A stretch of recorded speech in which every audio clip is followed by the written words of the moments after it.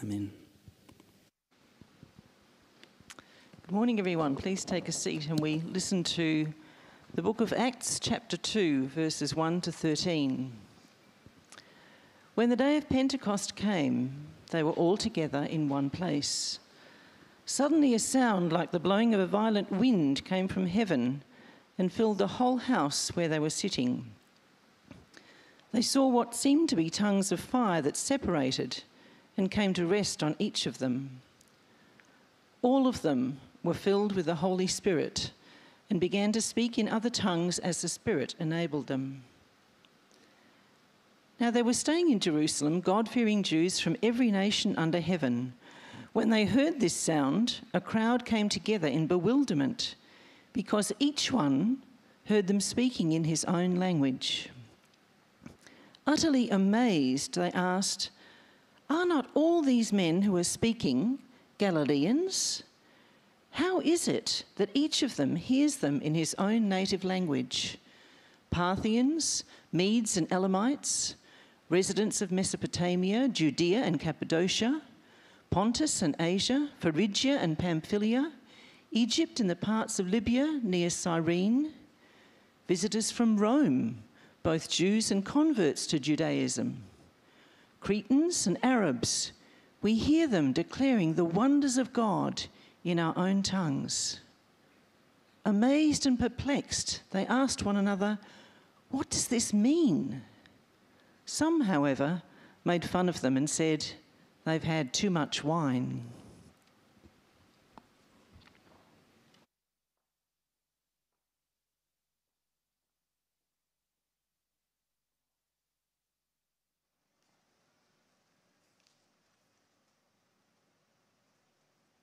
Well, hi, I'm Brian Harris, if you don't know me, and I serve as pastor at large here at Carey. And my privilege to bring the unexpected story of Pentecost, the unexpected story of Pentecost. And let me start with two stories. Story number one, just imagine, it's 2,000 years ago.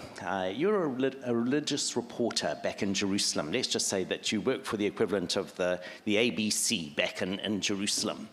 And you've become aware of the crucifixion of Jesus. So this is the day Jesus is crucified. It's been Passover, heaps of people in the city, crucifixion's taken place. And you're reporting it that night on the news. And I imagine you would say something like this. Very distressing scenes in Jerusalem today. 3 crucifixions, always very sobering affairs, horrible ways for people to die. 2 of them were fairly predictable, 2 common criminals. But many people were quite distressed that Jesus of Nazareth was crucified as well. He had been a rabbi who was going around and teaching. And he had taught many quite remarkable things that attracted the attention of many people. One of them was that you should love your enemies. Well, it seemed that they didn't love him back, and today was the result when he was crucified. A reminder that the Romans are in control of this city and of this nation, and that if you stand out a little bit too much, you are likely to meet a very unpleasant death. Jesus is, of course, just one of many teachers who've gone around in this day and age who've landed up with a sticky end. We remember, of course, that there was John the Baptist who was beheaded, but there have been dozens of others, religious upstarts in this very unsettled time in Jerusalem. And you might finish the news at that point there, reporting on the death of Jesus. If a few days later, maybe you would say, actually, there was some interesting news today, a little bit of a stir. We heard that some of the disciples of Jesus, who you might remember was crucified a few days ago, claimed that they had seen him resurrected from the dead. Now, of course, we'd normally not pay any attention to that, but when people went to actually look for where Jesus had been buried, his body could not be found, which probably means that his disciples stole it. Once they, in fact, are caught with the body, that could be very serious for them, but at this point in time, they're going around and they're spreading these rumors that Jesus of Nazareth has risen again. And you might say that on the news. And then some more days would go by, and maybe after 40 days you would say, you might recall that we have been telling that some of the disciples of Jesus had been saying that he has been spotted, risen from the dead. His body still hasn't been found. But today they reported that actually he had made his final appearance. And apparently, this is what he said to them. He said that he was about to ascend to heaven, and they said that they saw him go up to heaven. So there are going to be no more appearances, apparently, except that one day he's going to come back again. And they said that they're now going to have to go to, Jerusalem, Judea, Samaria, the very ends of the world, telling people about Jesus. Like that's going to happen. I mean, they're not even pretending that they've seen him anymore. They're now saying he's been whisked up to heaven. How long do you think this story will last for? Probably not very long. I think maybe they'll kind of gather around. They're kind of trying to still hold on to the story of Jesus, even though he's dead. I'd give it maybe 10 days, and then should we have a little ABC competition here? I mean, what are your odds that by 10 days' time it will all be forgotten? I think that that's what we'll bet on, and I think you'd be a winner. Story number 1. Story number 2. It's almost 2,000 years later, 1996. A group of about 20, 25 people or so gather. It's actually Pentecost Sunday, and they gather on this site here. Their median age is 25, just a youthful group of people, 25 medium age, and they commit to starting a church that will be inside out, that will be kind of world-faced and will make a difference because they'll start a school. They actually go and they choose a block of land, and they're very young and naive. And so they choose a block of land that apparently is going to really reach the world, but they choose a block of land where there is no one else around. And like it's this block of land in the middle of nowhere, and there are no houses around, and they start a school, and they expect people to come. And today, 25 years later, we sit in that place in this church that was started by those 25-year-olds, really just the youth group of the church.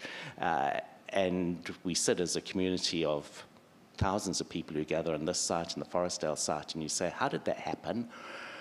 It happened on Pentecost Sunday, because actually Kerry was born on Pentecost Sunday, just as actually all churches are born on Pentecost Sunday, but Kerry literally did actually start on Pentecost Sunday, those 25 years ago, kind of saying that maybe God could do something. And I wanted to start like this because I wanted to say that this passage which Lynn read to us, this passage of Pentecost, is about the birthday of the church. It is about something happening against all the odds. It's about, this series is unexpected stories. And there genuinely has to be no story that was more unexpected than the transformation of the world. Because realistically, if you'd looked at Jesus and looked at his ministry, as it came to an end, well, how many people were there gathered on the day of Pentecost? 120, we're told. So after 3 years of remarkable teaching, after 3 years of astonishing miracles, after 3 years of doing so much, how many people are actually loyal to Jesus? All 120 people. It's not actually an astonishing success, is it? And you would have imagined that it would quietly just fade away. And perhaps no more so than on the day of Ascension, because in Acts chapter 1, we're told of that Ascension day. So when they met together, they asked him, Lord, are you at this time going to restore the kingdom to Israel? He said to them, it is not for you to know the times or dates the Father has set by his own authority, but you will receive power when the Holy Spirit comes on you, and you will be my witnesses in Jerusalem and in all Judea and Samaria and to the ends of the earth. As he said this, he was taken up before their very eyes, and a cloud hid him from their sight. Ascension Day. Jesus disappears from the earth 40 days after his resurrection. And the disciples have been given this extraordinary mission. You must go from Jerusalem to Judea to Samaria to the very ends of the world, telling them that there's this new message of transformation. And if you were a disciple, I imagine you would have been there saying, that's very nice, but how? How are we actually going to do this? What's the key that will unlock the door? And the answer is given on this day of Pentecost 10 days later. It had been foreseen in other ways long before. Zechariah 4:6 had said, not by might, nor by power, but by my Spirit, says the Lord. Not by might, nor by power, but by my Spirit, says the Lord. And as these 120 people gather on Pentecost Day, this this remarkable day. It was actually during one of the Jewish religious festivals. So the Jews had three main festivals when they were supposed to come together. They were Passover, they were Booths, and they were the Feast of Weeks. And Pentecost happened during the Feast of Weeks. And the Feast of Weeks was the start of the harvest season, quite symbolic actually, because they would gather together, and the religious festivals were the time where if you were Jewish, didn't matter where you lived, you were supposed to go to Jerusalem and you're supposed to honor God. And the Feast of Weeks, you came to honor God for the start of the harvest. So it was scheduled for 50 days after Passover, and at this time you would bring some of the first of the new harvest that was going to come. And so everyone's gathered in Jerusalem, including the 120 disciples of Jesus. And as they gather on this Feast of Weeks to pray, it's so symbolic, isn't it? This is just the start of the harvest, but actually it tells of a new harvest that's about to come. Because as they are praying together, we're told that suddenly there's like the sound of a mighty wind, and it comes gushing in. And as it comes gushing in, there are these tongues of fire, and it descends on each one of them. And as that happens, they start to speak, and there's this huge noise that starts, and they start to spill out into the streets. And as they're speaking, because this is one of the Jewish festivals, the city is very, very full, and there are people from everywhere there. People come and they listen and they're astonished because they can tell that these people are Galileans. Jesus was originally a Galilean as well, and his 120 disciples were Galileans, and they spoke with a particular dialect. But as they speak, each one of them hears their own language being spoken. It's quite miraculous. And they wonder how this is taking place. And in this miracle of suddenly hearing and understanding what's being spoken about, they wonder if God is doing something new. And they asked, what does this mean? What does this mean? But others, we're told, just laugh and say, they must be drunk. I mean, let's not think too deeply about this. This is a fun festival. Let's not worry too much. It's a remarkable day, and literally thousands of people come to faith on this Pentecost day, and the church is born. So 3 years, the ministry of Jesus, 120 disciples, the day of Pentecost, thousands suddenly come to faith. It's a new era that gets ushered in. And if you can look at this account and you can look at it in different ways. So if you wanted to think of it in terms of like being a bit of a theologian, what would you say? Well, you would say, I guess a number of things are happening here. It's the fulfillment of a prophecy. That's actually what Peter picks up on. So as Peter jumps up and speaks to the crowd, Peter says, what's happening here is you hear all these languages being spoken, and you can understand them, and they've been spoken by people who have no way of knowing what that language is. What's happening? Well, remember what Joel said, Joel 2, verse 28, and he speaks about the fulfillment of the prophecy of Joel.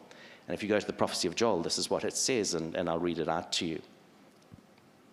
Afterwards, I will pour out my spirit on all people.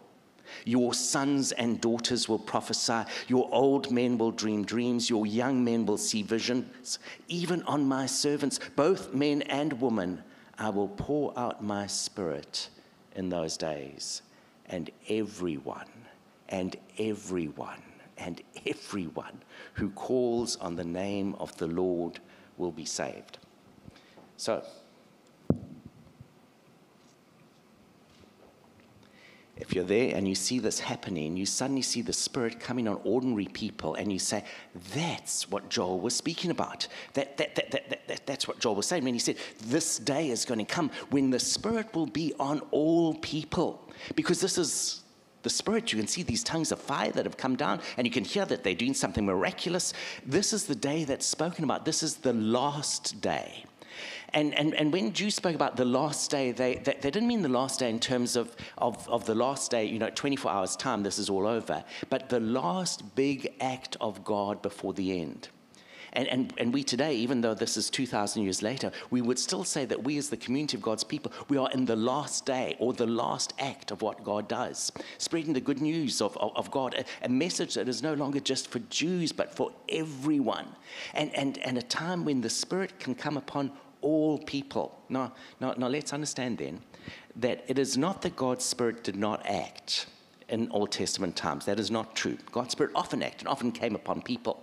But when God's Spirit came upon people for very specific tasks, and they needed to do something. And very often when that task was over, then the Spirit would actually go. Think of Samson, for example. So the Spirit would come upon him, and he could do amazing things, but then the Spirit left. And you might remember how in his final act, the Spirit comes upon him, and he pushes the temple over, and then it's over. So the Spirit comes sometimes for remarkable acts that God is wanting to do at a particular time. But, says Joel, the day is coming when the Spirit will come on all people for all times. And the big transformation that comes about is not that the Spirit is sometimes available, but that the Spirit is available for everyone and at all times. So take a psalm like Psalm 23, where David says, "The Lord is my shepherd, I shall not want." And he carries on and says, "Even though I walk through the valley of the shadow of death, I fear no evil, because you are with me." You are with me. Now, people had read that beautiful psalm so many times before, but if you were Jewish, you would say, yes, that's right. Wasn't David a very fortunate person? Because David was the king, and because he was the king, he had the Spirit. And so he could say, even when I walk through the valley of the shadow of death, I fear no evil, because you are with me. But that was because he was the king. I mean, if I'm just an ordinary person, I can't claim that, because I'm not a king, I'm not a prophet, I'm not a priest, therefore I am spiritless. But, Joel says, a day will come when actually my Spirit will be poured out on all people. And on that Pentecost day, as people start to speak in all these different languages, suddenly people say, aha, this is what the prophet spoke about, this new era where everyone counts, everyone is included, everyone is able to have the Spirit, and all who call on the name of the Lord will be saved, and all who call on the name of the Lord will be saved. So that's the first thing that you'll probably say. If you also are a little bit of a theologian, you look at this passage and say, really, really interesting, because notice the role of language here. We're told what? Well, let's go. Let's see what the passage says to us. So Acts chapter 2, as it takes place, we're told, "Now there were staying in Jerusalem God-fearing Jews from every nation under heaven. When they heard the sound, a crowd came together in bewilderment, because each one heard their own language being spoken. Utterly amazed, they asked, 'Aren't all these who are speaking Galileans? Then how is it that each of us hears them in our own naked language? Parthians, Medes, and Elamites, residents of Mesopotamia, Judea and Cappadocia, Pontus and Asia, Phrygia and Pamphylia, Egypt and parts of Libya and Cyrene, visitors from Rome, both Jews and converts to Judaism, Cretans and Arabs, we hear them declaring the wonders of God in our own tongues.'" We hear them declaring the wonders of God in our own tongues. Now, do you remember Genesis chapter 11? In Genesis chapter 11, it's the story of the Tower of Babel. And in Babel, humanity just has one language at that point in time. And we're told that the human race gets together and they say, "Let us build ourselves a city and a tower that will reach to heaven. And let us make a name for ourselves." Let us make a name for ourselves. And as they plot and as they plan how they'll build this great empire together that is so powerful that they can even reach to heaven, a tower that gets all the way to heaven. As they do that, suddenly God says, "I see something evil in your hearts. Let me do a little thing." And God gives them languages. And suddenly people start speaking in different languages, and we're told that in no time, instead of cooperating and building a city and a tower that reaches to heaven, they scattered to the furthest corners of the earth, and their languages divide them. Their languages divide them. You see, they had been speaking a language of what we could call empire, a language of let us get together and let us build a name for ourselves and let us be so powerful that we can even get to heaven all on our own. That's what we're going to do. And God says, okay, here's some languages are, booms, and now you can't cooperate anymore and you can't actually even work together. And at Pentecost, the exact reversal takes place. We come with all our different languages, and people from all over the world come together, and they hear a new language, the language of Jesus, and the language that all who call on the name of the Lord will be saved. And suddenly what keeps us apart doesn't keep us apart anymore, but draws us together. As actually we see, goodness, God must be doing something, because we actually are all responding to the same message, and we're all being drawn together, and we all hear this message together, that everyone who calls in the name of the Lord will be saved. Do you see how it's the reversal of Babel? That suddenly it's not about, you see, Babel was about building an evil human empire. Pentecost is about building the kingdom of God. A new kingdom where God reigns and where God's love is in control. It is the reversal of what happened before. So what's happening here? On the one hand, it is the fulfillment of a prophecy that no longer is having the Spirit an exclusive thing just for some people. The Spirit has come for everyone, because the last chapter is being entered into. Secondly, no longer do you have to build an evil empire, but you can build the kingdom of God. And what used to divide us when we build the kingdom of God actually unites us. And the fact that we're different people no longer matters anymore. And the fact that we come from different nations and speak different languages, that doesn't matter, because the language of Jesus is a universal language, and it draws everyone together. So that's a second thing you'd say about what was happening there. And then, of course, you'd say the third thing, that Jesus' promise had come true. Remember John 14, verse 16? Jesus says, he's told his disciples, I'm going to go away. I'm going to be crucified. I'm going to go away. And the disciples are distressed and saying, what will happen to us? And Jesus says, and I will ask the Father, and he will send you the Comforter, or the Paraclete, as it is in Greek, or the one who is called to be alongside you, or the one who is called to be your advocate. And as the Spirit comes on that day, the words that Jesus had promised actually come true. And the disciples suddenly realize Jesus is gone. Jesus has not gone. Jesus has sent someone else. There is a Comforter. There's one who is with us and will never, ever go away from us. So okay, you say, okay, if you want to understand this passage and you want to be a good biblical scholar, you'd say, okay, so this is Acts chapter 2. How do you understand in broader biblical context? You understand it as the fulfillment of the prophecy of Joel. You understand it as the reversal of Genesis 11. You understand it as keeping the promise of Jesus, that Jesus will send the Spirit who he's promised to send. And if you've got that grasp, then I think you have a very good grasp of how Pentecost functions. But I can see that some of you are like, okay, well, thank you very much, Brian. Very interesting and all that. But, is that all you're going to say today? Hold on. Let's tap into what this passage is really saying to us today.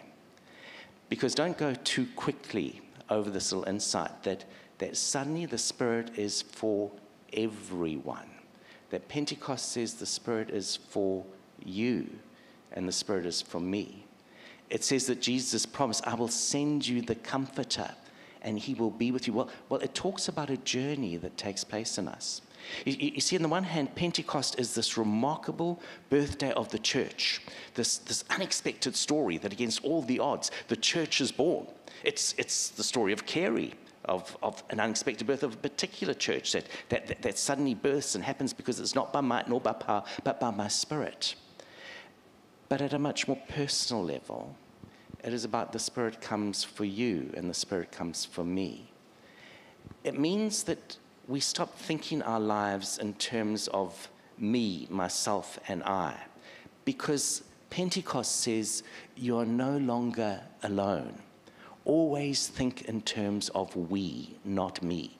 And Pentecost is the journey from me to we, because I'm no longer just me as an individual. The Spirit lives within me. And I'm never actually apart from God. And we need to pause and to say, oh my goodness, this is a truly unexpected story. That actually it's not just the Spirit comes for the church, but the Spirit comes and dwells inside of me. And what does that mean? Well, I think all our spiritual growth is the journey of recognizing more and more that God lives within me, and becoming more and more comfortable and more friendly with the God who is inside of me, and listening more and more closely to the God who actually does live inside of me. Let me give you a couple of examples. I was a young pastor, pastoring in Umhlanga Baptist Church in Durban, and one of the men in our congregation, Howard Clothier, and he gave me every permission to tell the story. In fact, he instructed me to tell the story. Howard had really poor health for a long period of time. But in the final 18 months of his life, a very difficult medical history just became an absolutely impossible medical history, and he faced one catastrophe after another. He went into renal failure, he had amputation of one leg, and in fact, just a matter of days before he died, he had been due to have his second leg amputated. And as we journeyed with him as a congregation, like there's just one medical crisis after another. We would pray for him, we would hope for the best, but everything just went wrong. Everything went wrong. And in those final months, I saw a lot of Howard, and he spoke a little bit about what his journey was like, and he realized that actually the likelihood was that he was going to die. And about 18 months before he actually did die, he said to me, so Brian, I've been a Christian for a long time now, but I've kind of largely been in charge of my own life. And I've realized that actually you can't always be in charge of your life. And I've got this feeling that I'm going to go into this period of my life where everything's actually out of control, and I can't control what happens to me anymore. And so I've made a decision that I want to really test whether actually this Jesus thing is true. I mean, I know it's true. I've been a Christian a long time, but I really want to test whether it's true. And so I'm not praying anymore that God's going to heal me or do anything like that. I'm just making one prayer. And my prayer is that God will be with me in this journey, and I will update you, and I will tell you. And I'm going to be completely honest with you. And if this is just the worst period in my life, then I'll say, it sucks. It didn't happen, didn't work. But if he's with me, then I'll tell you that as well. And so I was his pastor, and I met with him quite often in those 18 months. And a matter of days before his death, I can still remember very, very clearly meeting with him. He said, Brian, you remember I said that I wanted to go this journey to see if God is with me? He said, this has been the worst period of my life. This has been the best period of my life. He said, I've never, ever felt so close to God. He said, I'm actually quite excited. So I've been in a lot of pain, I've had lots of sleepless nights, and I've had lots of really difficult things, but I made one prayer for this time. My prayer was not that I would be healed, because I didn't feel that was right. My prayer was just that God would be real with me through this period. And you know what? He has been. And you know, Brian, a few days' time, I'm due to have another amputation. Didn't actually happen. He died before it happened. Due to have another amputation. I don't know how much longer I've got, but I want you to tell your congregations, because you often tell them stories, I want you to tell them that they can absolutely trust God in their times of trouble. And you can say, and Howard Clothier said that you must say that because that was his experience. And so today I'm telling you the story of Howard Clothier, who went through hell, as it were, and yet discovered that even though I walk through the valley of the shadow of death, I fear no evil, because you are with me. And who was saying right to the end, you know what? That's actually true. And it's not such a big deal. And it's okay when you go through it not alone, when you know that someone is with you. You see, at the most fundamental level, that's what Pentecost is about. Pentecost is saying you don't live alone, and you don't have to live alone, and we don't live alone. But the Spirit comes and lives inside of us and dwells inside of us. It can happen in multiple other ways. 2011, I spent a sabbatical at Carson Newman University. I was a visiting professor there, and was there for just six weeks. Rosemary wasn't able to join me. Our kids were younger at that time. And had a fairly busy time, and Easter was in the middle of the time that I was there. And I had been due to do a number of things over the Easter weekend, but suddenly at the last minute, absolutely everything fell over. And I realized that for the Easter weekend, I think it was going to be 3.5 days, I was literally going to be completely on my own.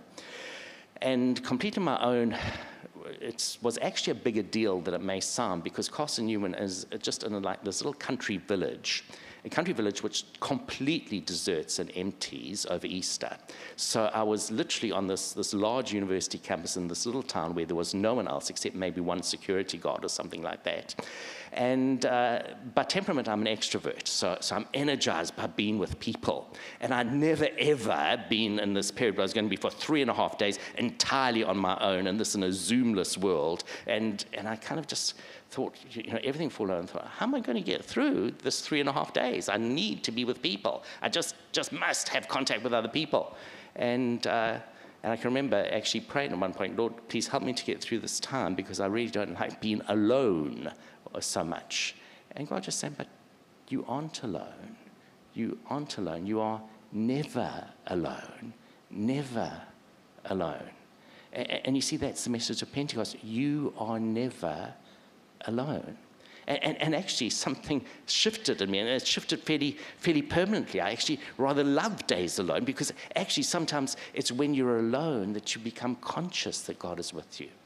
Because you see, the problem for us is not that God is not with us, but that we are usually so busy that we're not listening to the Spirit of God with us. And sometimes it is only when we move into slightly more extreme periods that we actually stop long enough to listen. And the trouble with the Spirit is that the Spirit is like a really quiet friend who isn't a chatterbox and who waits for you to ask them. And I don't know if you've got any people like that you know. I mean, you might be in their company and you find that you're doing all the talking and all the talking and all the talking, and then suddenly you think, oh, and what do you think about that? And you invite them to speak. And when you invite them to speak, they say things, and you suddenly think, wow, that's really profound. And the Spirit is rather like that, always with us, but not intruding. We need to stop, and we need to listen, and we need to say, God, what are you saying? Let me be even more practical. So this week, Wednesday, so completely up to date. Wednesday, I'm going into a day, pretty much like most of my days, got a long to-do list, things that I need to get done today. On that list was a phone call that I needed to make. Somebody had asked me to phone them, and I've got to be honest, I really didn't want to make the phone call because this person's a fairly needy person. I thought, I'm going to be trapped for ages on this call, and I don't want to make it. And I was thinking, how can I make sure that this is a fairly quick call? And I kind of stacked up everything so that I had good excuses to get out of it quickly, and a phone. And just as a phone, I feel that the Spirit just says, Brian, don't hurry through this one. Just forget all your excuses. Just forget all your excuses. And so I go into the phone call, and it turns out to be like an 1.5 hour long phone call where I'm largely just listening, but at some point just have this sense that this is not just a good conversation, it is a conversation that is doing good. It is a conversation that transforms, and a conversation that actually matters. And it happened because actually I'm not me, it's we. And together the Spirit nudges us sometimes if we're listening and says, don't rush through that conversation, don't rush through that call. You are not alone, be responsive. God is here, and all who call on the name of the Lord can be saved, and it's for you and it's for everyone. And I guess that all I'm really saying today is that because of Pentecost, remember to be quiet enough to listen to the Spirit who is inside of you and who makes a difference. We're going to be doing that as a church community later on this week, Wednesday, Thursday. We have this process of discerning, because Pentecost is about the journey from me to we, but it's also the journey about us, and moving from just being us to us plus one, us plus the Spirit. You see, we are a church community together, but we're a church community together plus the Spirit. And as Carey, as we think about our future, we have done this a number of times before where we've kind of said, God, what's it that you're wanting us to do over the next 5 or so years? And God has led us in remarkable ways. And we're coming together this week to say, actually, God, we've got another 5 years ahead of us. How are you going to lead us? And I'd really encourage you to be part of that process, because you're part of a community that is filled with the Spirit and is wanting to listen to one another. We want to speak to one another, and we want to say, Spirit, what is it that you are saying to us? Do you remember the promise of Jesus, Matthew 18, where 2 or 3 are gathered in my name, there am I in the midst of them. You know, when we gather in the name of Jesus, the Spirit is there, and guides us, but we need to listen. This is what it means to be a faith community together. So what does Pentecost say to us today? It's the unexpected story of a church being born. I mean, seriously, if you'd been a gambling person back on Pentecost Day, 120 people at a prayer meeting, you would have said, they even admitting that their Messiah has gone to heaven, presumably not coming back. They've even faced that. Nothing's going to happen. Except that on that day, the Spirit came, and they were transformed, and they stood up, and they spoke, and thousands of people were saved, because everyone who now calls on the name of the Lord will now be saved, and the world was changed. And 25 years ago, a little group of people, median age 25, met on this site and said, we think that we can impact this area site where there were no houses in the middle of nowhere. And if you were a betting person, you would have said, it's seriously not going to happen, but it's not by might nor by power, but by my Spirit. And the Spirit is in you, and the Spirit is in me, and when we gather together, the Spirit guides us into all truth. This is the exciting part of being a Pentecost people. You never say, no, it can't happen. You say, what is God doing? For it is not by might nor by power, but by my Spirit. And God is not interested in us building empires, but he is certainly interested in us building a kingdom of love, where what previously divided us can now unite us, because when we speak the name of Jesus into our community, suddenly we become a people who live under the lordship of God, and that is indeed a wonderful, wonderful thing. Welcome to Pentecost. Welcome to an unexpected story that could change everything for you. Let's pray together.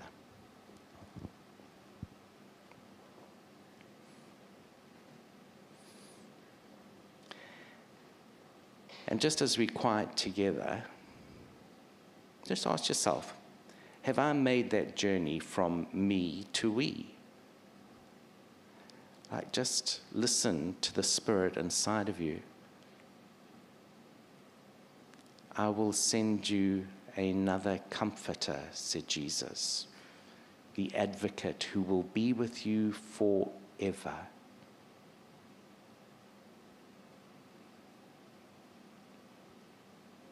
If you've never listened to the Spirit's voice, why not commit yourself to working on those spiritual muscles and starting to listen?